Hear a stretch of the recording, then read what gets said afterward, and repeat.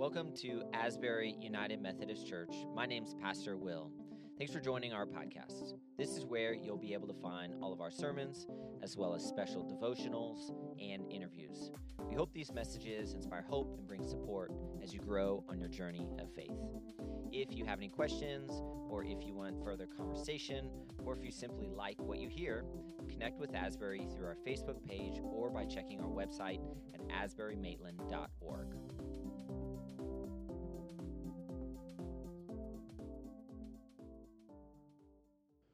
Well, Dr. Tanya Marie Lerman, who's a professor of psychological anthropology at Stanford University, a very accomplished scholar, she retells an old joke, and maybe some of you have heard it before. It's up here on the screen. When you talk to God, we call it prayer, but when God talks to you, we call it schizophrenia. Anybody ever heard that one? When you talk to God, we call it prayer, but when God talks to you, we call it schizophrenia. However, in her special report with CNN, Dr. Lerman offers a surprisingly scientific analysis of people of faith who claim to have heard from God, who claim that God actually spoke to them. And so she concludes that special report with these words, and these words are also up here on the screen. She says, "Science cannot tell us whether God generated the voice that Abraham or Augustine heard, but science can tell us that many of these events are normal, part of the fabric of human perception." So there we have it. Mental illness is certainly a reality that we don't want to overlook, discount, make fun of, but at the same time, hearing from God does not have to be a sign of mental illness. There are many genuine, authentic people who, over the course of human history, claim to have heard from God. And we're going to talk about one of those persons this morning. So we are now in part 3 of our 6-part message series that we're calling Behind the Veil. Behind the Veil. In this 6-part series, we're exploring the stories of various women in the Old Testament. As we've said before, these women lived in a culture that was not favorable to them, a culture that often overlooked them. But by God's grace and the Spirit's power, these women managed to do remarkable, amazing, incredible things for God. And so we're looking at their stories. We're allowing their stories to teach us as 21st century Christians about what it means to be a follower of God, what it means to be a person of God. And as I mentioned, the person that we're going to talk about today, she is somebody who heard directly from God. God spoke to her. In fact, some scholars have called her the Joan of Arc of the Old Testament. Remember Joan of Arc? Some people have called her the Joan of Arc of the Old Testament, and her name is Deborah. Deborah. Now, as a bit of background, Deborah lived well over 3,000 years ago during the violent, chaotic, tumultuous, and politically charged period of Israel's history known as the Judges, when there was no king in Israel. And so remember, after Moses passed away, Moses led the people of God into the land. Actually, Moses led the people of God out of Egypt. And then when Moses passed away, Joshua, his successor, led the people of God into the land of Canaan, the promised land, the land that God promised the Israelites, going all the way back to Abraham, the patriarch. So Moses dies, Joshua dies. Well, after Joshua died, there was a vacuum of leadership in Israel. You ever been in an organization or a company when there was a vacuum of leadership? Often things get kind of chaotic and crazy. So there was a vacuum of leadership in Israel. It wasn't entirely clear who was in charge. Now, of course, ultimately, God was in charge, but the problem was the people rarely listened to God. They weren't attentive to God. And that's where the judges came in. What would happen during this period, and we have this up here on the screen, the period of the judges, what would happen during this period is that the people of God would follow God for a short period of time, and then they would forget about God, they would do evil, they would venture into idolatry. In other words, they would worship false gods, gods other than the God of Israel. So God would get upset, and God would hand them over to a nearby nation that would oppress them, conquer them. The Israelites, predictably, would finally call out to God. They would suddenly remember God, and they would say, "God, please, we're dying over here. Save us, rescue us, deliver us." Well, Well, when God works in the world, God typically works through people like you and me. And so instead of intervening directly, God would raise up a judge or a military leader. And that judge would lead the people of God into battle against their enemies. Israel would be victorious, and then there would be a reign of peace under the judge's leadership. The judge would then pass away, and Israel would repeat this cycle all over again. In fact, I encourage you, maybe sometime this week, look at the book of Judges. You'll see this cycle repeated over and over and over again. Now, altogether, there are 12 judges mentioned in the book of Judges. Deborah is one of them. And what sets Deborah apart from all the others is she's a female judge. The only female judge mentioned in the book of Judges. In a moment of crisis and desperation, Deborah steps up to the plate and she offers God-inspired leadership to God's people. And so we're going to talk about her story this morning. So that leads us to the book of Judges. Judges is the seventh book of the Bible. You start with Genesis, Exodus, Leviticus, Numbers, Deuteronomy, Joshua, Judges. And this is going to be from Judges chapter 4, verses 1 through 14. Now, of course, the story of Deborah is much longer. We're not going to read the entire story, but we will read the first 14 verses. It says, after Ehud's death, and as an aside, Ehud was the judge prior to Deborah. After Ehud's death, the Israelites again did evil in the Lord's sight. So the Lord turned them over to King Jabin of Hazor, a Canaanite king. As we mentioned, this is the cycle. The Israelites forget about God, they do evil. God hands them over to a nearby nation that oppresses them. It says, the commander of his army was Sisera, who lived in Harosheth Hagoyim. Sisera, who had 900 iron chariots, ruthlessly oppressed the Israelites for 20 years. Then the people of Israel cried out to the Lord for help. Deborah, the wife of Lapidoth, was a prophet who was judging Israel at that time. She would sit under the palm of Deborah between Ramah and Bethel and the hill country of Ephraim, and the Israelites would go to her for judgment. One day she sent for Barak, son of Abinoam, who lived in Kadesh in the land of Naphtali. She said to him, this is what the Lord, the God of Israel, commands you. So Deborah is giving this message to Barak. This is what the Lord, the God of Israel, commands you. Call out 10,000 warriors from the tribes of Naphtali and Zebulun on Mount Tabor, and I will call out Sisera, commander of Jabin's army, along with his chariots and warriors, to the Kishon River. There I will give you victory over him. Barak told her, I will go, but only if you go with me. Very well, she replied, I will go with you, but you will receive no honor in this venture, for the Lord's victory over Sisera will be at the hands of a woman. We're going to return to that line toward the end of the sermon. So Deborah went with Barak to Kadesh. At Kadesh, Barak called together the tribes of Zebulun and Naphtali, and 10,000 warriors went up with him. Deborah also went with him. Now Heber, the Kenite, a descendant of Moses' brother-in-law Hobab, had moved away from the other members of his tribe and pitched his tent by the oak of Zananim near Kadesh. When Sisera was told that Barak, son of Abinoam, had gone up to Mount Tabor, he called for all 900 of his iron chariots and all of his warriors, and they marched from Harosheth Hagoyim to the Kishon River. Then Deborah said to Barak, get ready. This is the day. The Lord will give you victory over Sisera, for the Lord is marching ahead of you. This is the word of God for the people of God, to which we all say, thanks be to God. The period of the Judges was not a high point in Israel's history. Do you remember how Charles Dickens began his book, A Tale of Two Cities? It was the best of times. It was the worst of times. Well, let's be clear. When it came to the period of the Judges, it was the worst of times. And few times were more terrible than when Jabin was king of Hazor and Sisera was his general. These guys were bad. They were mean. They were cruel. They were vindictive.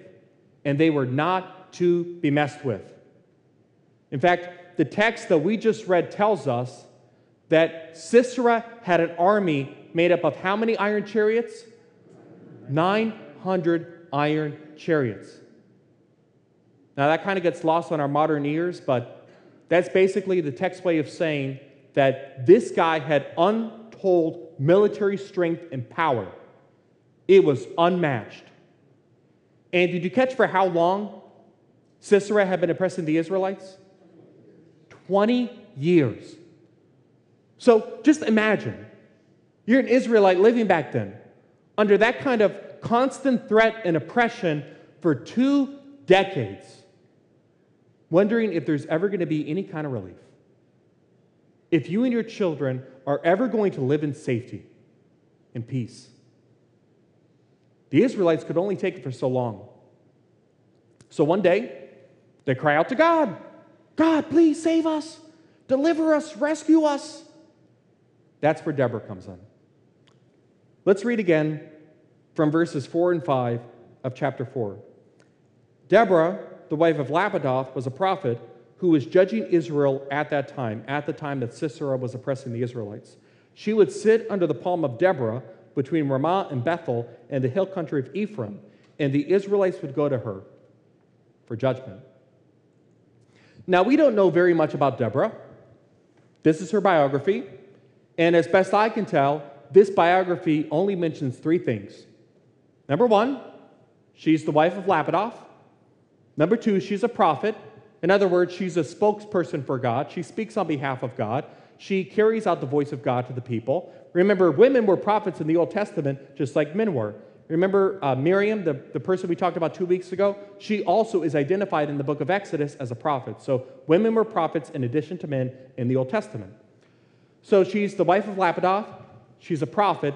And then finally, number 3, the Israelites would come to her for matters of judgment. And she had authority to grant rulings on such matters. So one day, after 20 years of oppression, and of course, as I was working on this sermon, I asked myself, why did it take the Israelites 20 years? Why did it take them 20 years to ask God for help? Is that how stubborn they were? Is that how defiant they were, rebellious they were? But one day, after 20 years of this oppression, the Israelites asked God for help, and so God appears to Deborah, this wife / prophet / judge, and God tells Deborah to deliver a message to Barak, who is one of the military commanders. This is the message that Deborah delivers to Barak. Verse 6, she said to him, this is what the Lord, the God of Israel, commands you. Call out 10,000 warriors from the tribes of Naphtali and Zebulun on Mount Tabor. Deborah doesn't miss a beat. She has such confidence. She is so deeply rooted in God that she doesn't hesitate to give marching orders to a military leader. Despite all the social barriers between herself and Barak, she doesn't hesitate to give marching orders to a military leader. And clearly Barak does not take offense at her brisk orders. This is his response to Deborah. Verse 8, Barak told her, I will go, but only if you go with me. But only if you go with me. Now wait a minute. Were women a part of the military in ancient Israel thousands of years ago?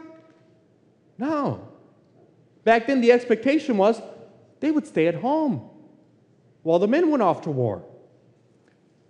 But it's almost as if in this moment, the scales are removed from Barak's eyes, and he no longer sees Deborah as his culture has conditioned him to see her, as the world has conditioned him to see her. That is, he no longer sees Deborah as a woman who's beneath him, who's regarded as less than him. Instead, he sees her as an equal, a partner, that the two of them share a common humanity. And so it's interesting how moments of crisis and desperation can often purify our thinking. Moments of crisis and desperation can often purify our thinking. When I was in my second year of seminary at Duke Divinity School in Durham, North Carolina, I had the opportunity to intern at a church for a year It was a rural church located about an hour away from Duke. And the supervising pastor with whom I served, his name was Vernon Tyson. We have a picture of Vernon Tyson up here on the screen. Vernon was a retired minister at that point, but he came out of retirement to serve this church part-time. His brother was actually the part-time minister there, but then unfortunately his brother died of cancer, and so Vernon came out of retirement to finish out his brother's term, and so therefore he was my supervising pastor, teaching me what it means to be a minister. Let me share a story from Vernon's ministry. Vernon was a pastor in North Carolina in the 1950s, and the 1960s, and the 1970s, when racial integration was the most contested issue in the South. Now, Vernon knew, as a Christian, as a minister, from his understanding of Scripture, that integration wasn't simply a political issue. Many people made it into a political issue. It wasn't a political issue. It wasn't a social issue. It was a gospel issue. It was a kingdom issue. And therefore, he did not hesitate to take a bold stand, no matter how much it cost him. So one time, and his son Tim, who's a professor at Duke, he's a historian, he actually talks about this in a book that he wrote called Blood Done Sign My Name. But one time in 1964, 4 years before Dr. King was assassinated, Vernon was serving Jonesboro Methodist Church in Sanford, North Carolina.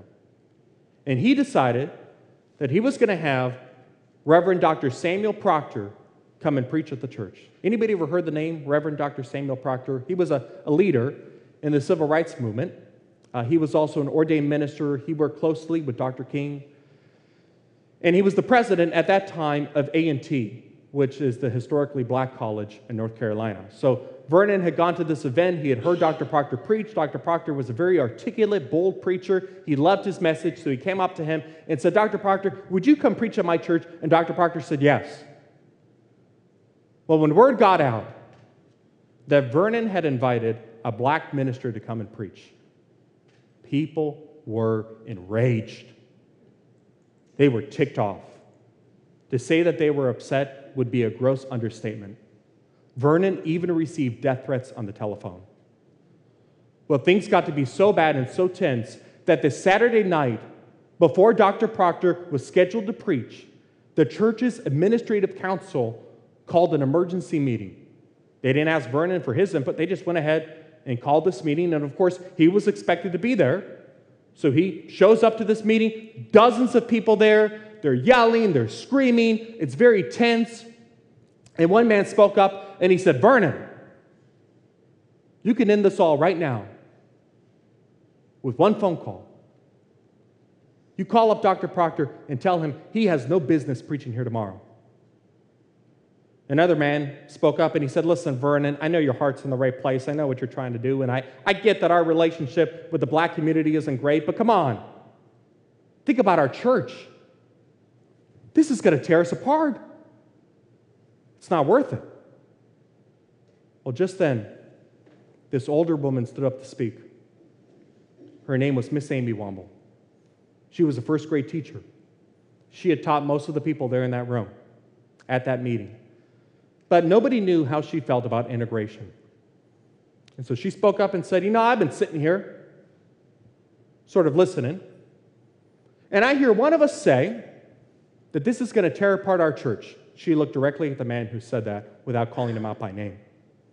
"Well, I don't know this minister who's coming here to preach. I know he's the president of a college, but I don't know him personally. However, I know our minister, Pastor Vernon, and I know he doesn't want to tear apart our church, and I doubt that this man wants to tear apart our church. If any tearing's going to happen, it's going to come from us.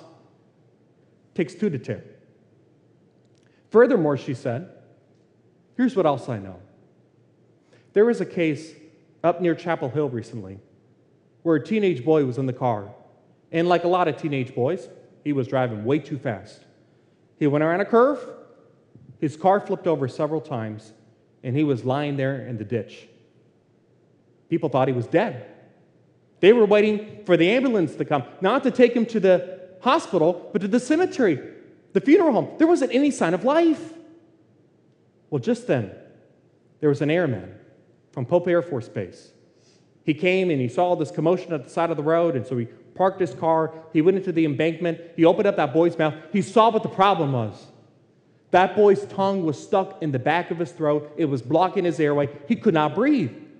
So what he did is he took his finger, he pulled out his tongue, and then he gave that boy mouth-to-mouth resuscitation. Within a few moments, that boy was up and walking.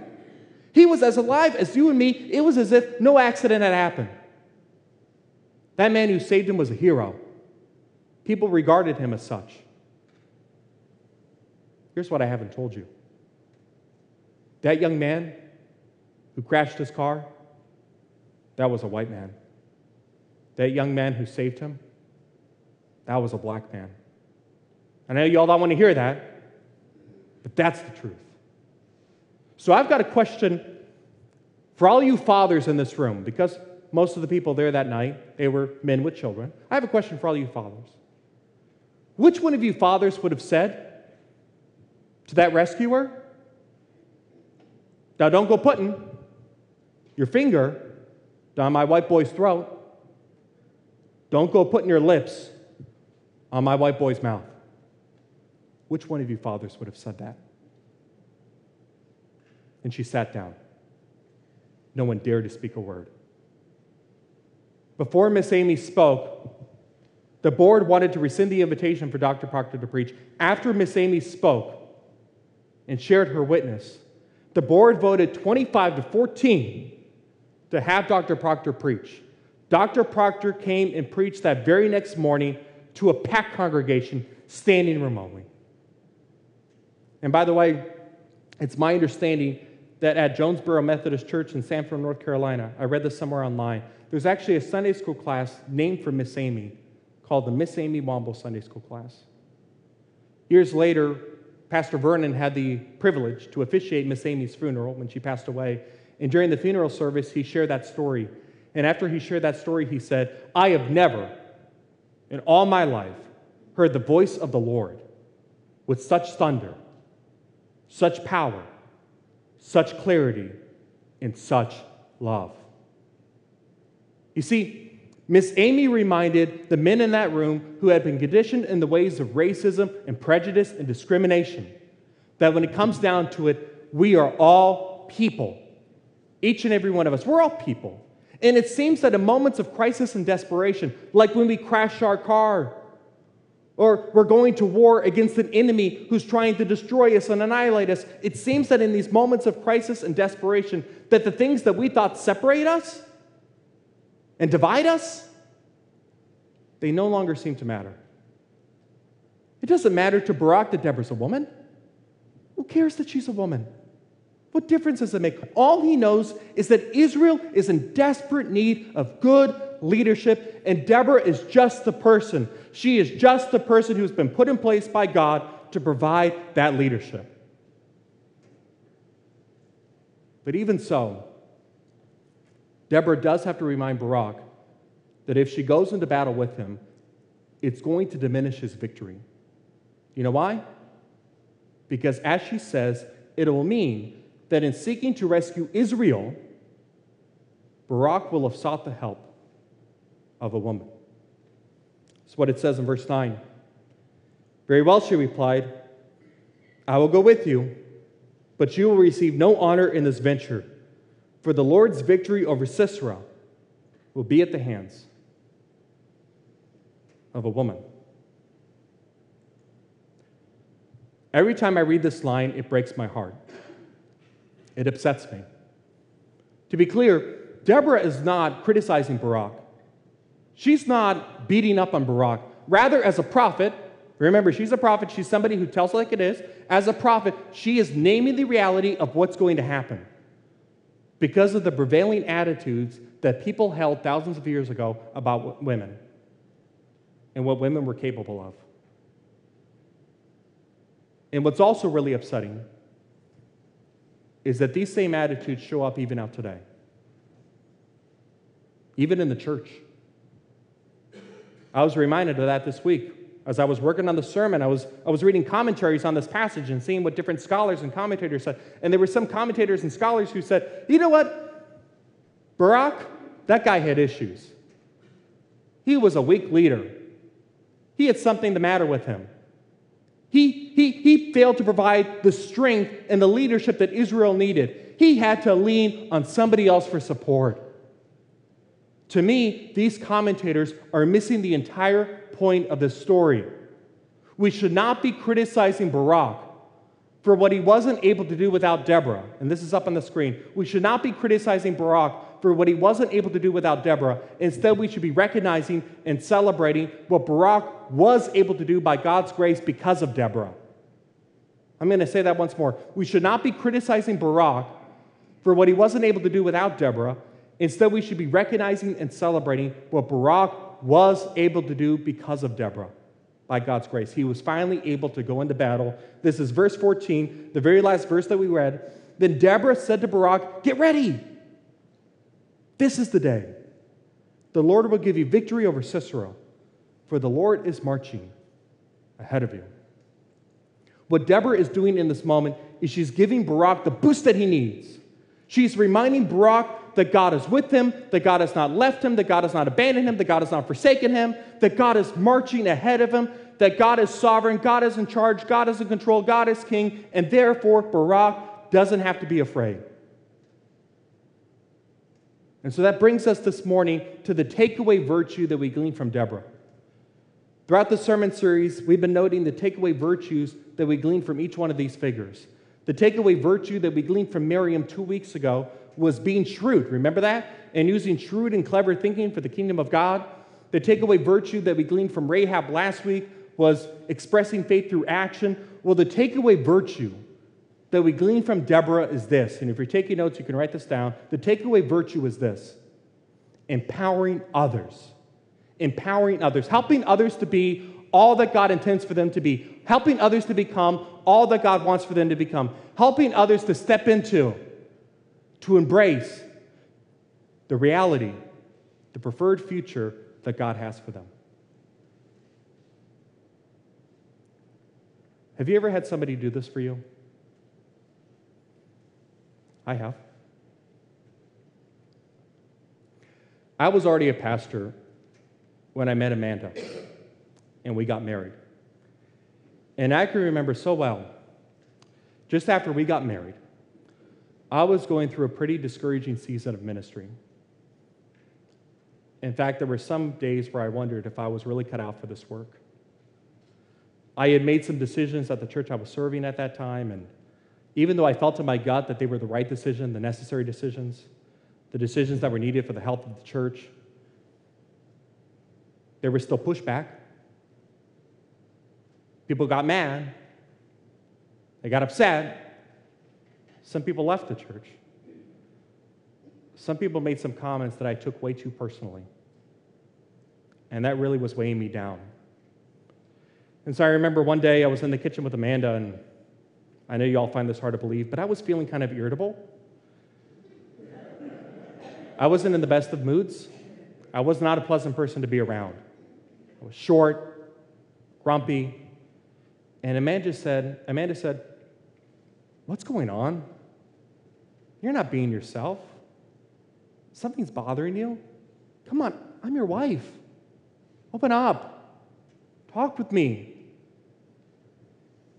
And I just broke down and started crying. And I shared all my insecurities and my fears and my anxieties. And then toward the end of that conversation, I said, it would be so much easier for me to trust God. Trust that God's hand is upon this whole mess that we're in right now. If I could just know right now that everything's going to be okay. That everything's going to be fine. And Amanda looked at me and said, "Okay, I hear what you're saying. That's understandable. But I guess my question is this. Where does faith come in? Where does faith come in? Wait a minute. Aren't I a pastor? Haven't I been to seminary? Don't I preach about this stuff? Shouldn't I know a thing or two about faith?" But Amanda was reminding me in that moment to put my faith in God, that God was so much bigger and so much greater than the box I was trying to put God in.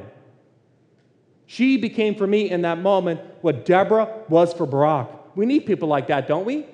We need people who push us when we need to be pushed, who challenge us when we need to be challenged, who give us that kick in the pants that we need, who remind us, who tell us that even in situations that are dreary and bleak and seemingly hopeless, that God is in control, that God is marching on ahead, and that we don't have to be afraid. Thanks be to God for Deborah.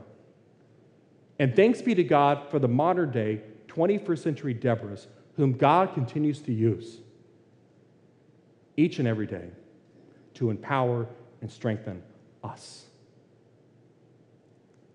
In the name of the Father, and of the Son, and of the Holy Spirit.